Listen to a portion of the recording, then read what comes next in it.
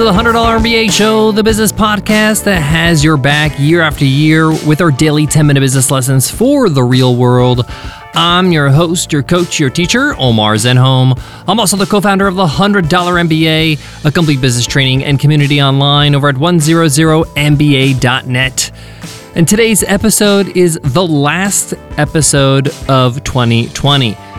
Yep, we have finally arrived to December 31st. And in today's lesson, you will learn, should you set goals for 2021? Many businesses, many individuals set goals at the start of the year. Is this something you should do? Is there a point? Is there a purpose? Is there an alternative? What's the risk of not setting goals? What are the possible benefits of doing so? Well, in today's episode, we break all that down, as well as my advice to you when it comes to setting goals. Goals are cheap and easy to set. What we're going to do, because we're serious about building a successful business, growing our business, scaling it to the next level, we're going to scratch out the word goals and replace it with strategic plan. How do you build one? Well, that's what today's lesson's all about. So let's get into it. Let's get down to business. Support for today's show comes from Start Your First Online Business, my all-new 10-part audio course on Himalaya Learning. This is a course that's going to get you from 0 to 1. It's going to get you from thinking about your business to actually launching that business, getting it out of your head and into the real world. We cover things like validating your idea, creating your first product, pricing it, marketing it, financing your business, even creating your business website, and more. Check it out at himalaya.com/MBA and use code MBA to get a 14-day free trial. Again, that's himalaya.com/MBA, promo code MBA. A lot of businesses, a lot of individuals at the start of a year will sit down with a paper and pen and say, I want to accomplish this, that, and the other thing this year. These could be revenue goals. This could be number of team members. This could be the projects they want to accomplish. But the problem with that, and this is why I don't recommend goal setting, is that by definition, it starts and ends with you setting a goal. I want this, and that's basically where it ends. Instead, I'm a big believer in building a strategic plan. A strategic plan takes things beyond than I want this. It takes an idea, it takes a reality, which will be your overall goal, and reverse engineers it into quarterly strategic plans, milestones, if you will, markers, actual things you will do to reach that destination. So the first thing we are going to do is we want to set a vision for the year. What state do you want your business to be in by the end of 2021? And this is going to be different for every business. It could be something like, I need a little bit more breathing room. I want to be more profitable. I want to be at least 50% more profitable so I can sleep better at night. For another business, it might be, I want a bigger pie of the market share. I'm currently at 5%. I want to make sure I'm 10% by the end of the year. Now, many of us are going to be tempted to want to do many of these things during the year. What I want you to do is force yourself to focus on one theme, one reality that you want to have at the end of the year. The one that's causing you the most pain that you want to alleviate. And guess what? Next year, you're going to choose something else. So let's take the example where you want to take a larger size of the market share. So you want to go from 5 to 10% of the market share. That's the theme. That's the reality you want to manifest by the end of the year. How are you going to do this? What are the actions you have to take? What are things you need to focus on in order to do that? And this is when you're going to do a brain dump. You're going to just write down all the things that you can do to make that happen. So it might be, I need to improve my product so that I am a competitive product, so I'm a superior product to my competition, so I can start taking their customers. So I need to work on product development. I also need to do a better job promoting my product and really selling and describing the benefits on my website through my content. So you might want to double down on content marketing, double down on your website design. That will also help you gain more market share. Well, you also want to say, hey, I want to get new customers from different markets, so let me start doing some partner webinars or doing some partnerships so that I can get in front of audiences that haven't heard about me. I might want to implement a product-led growth strategy where I offer a free trial to lower the barrier of entry to get more people through the door. So as you can see, I'm listing a whole bunch of things that will get me closer to that reality, to get me closer to that 10% market share. And what you're going to do now is look at that list and you're going to put them in the order of impact. How much impact will any of these tasks have on you reaching the goal? Some will have a bigger impact than others. So put the one that has the biggest impact as number one, and then go down in descending order. So now you have your marching orders. Now you know how you're going to get to your reality at the end of 2021, your overall big goal. You know this is what you have to do. Now, when are you going to do it? It's not just enough to know what you're going to do to accomplish the goal, but you have to know when you're going to do it. You have to actually allot it, time-bound it, so they actually happen. This is going to allow you to have milestones. And I recommend to do quarterly milestones. That means every 3 months, you have to hit a certain number of these. Some of these are going to take longer or require more effort. So you might have just one milestone, one task in one quarter, but some quarters you'll have 3. So you basically farm out or you divvy out these tasks to get you to that goal into each of your quarters. So January through March is your first quarter. April through July is your second quarter. You get the point. And you can compile all this, you can write all this out in a Word doc or in a Google Doc. This is very simple to do. And this is important to document because you're going to refer to the strategic plan regularly throughout the year to make sure you're hitting your goals, to make sure you're hitting the milestones to hit the goal. Here's another step that a lot of people do not do. As you're writing down the tasks you have to do each quarter, under each task, ask yourself the question, what's going to stop me from achieving this task, from completing this task? What are the blockers? What are the things that are going to hinder me from completing them? For example, I might want to introduce a new free trial.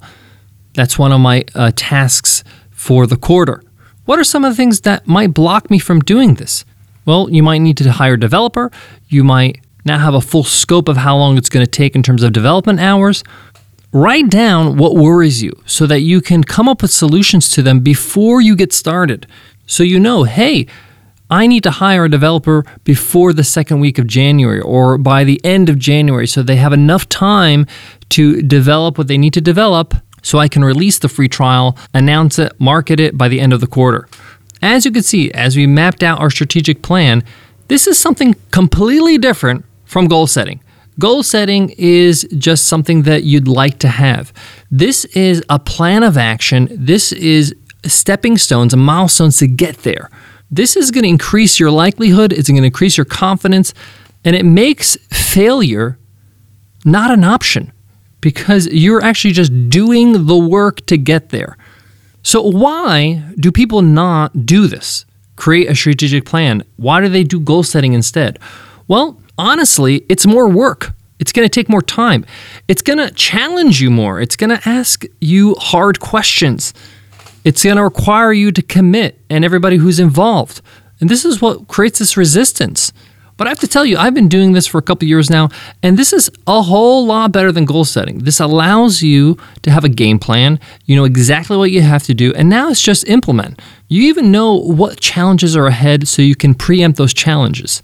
And it's such a satisfying feeling at the end of each quarter where you cross off the things that you accomplished, and you see yourself getting closer and closer to the goal, to what you want at the end of the year. And often, a lot of the people that use strategic plans will hit the goal, like the 10% market share, even before the end of the year. So I highly encourage you to create a strategic plan instead of goals for 2021. I got more on today's topic, but before that, let me give love to today's sponsor. Support for today's show comes from our very own Webinar Ninja. Looking for a webinar platform to host your live tutorials, classes, or special events? Feel like you're stuck on a never-ending journey to find that perfect webinar software that's not going to break the bank? We get it. That's why we created Webinar Ninja, an all-in-one webinar software that allows you to host live, automated, hybrid series webinars all in one place.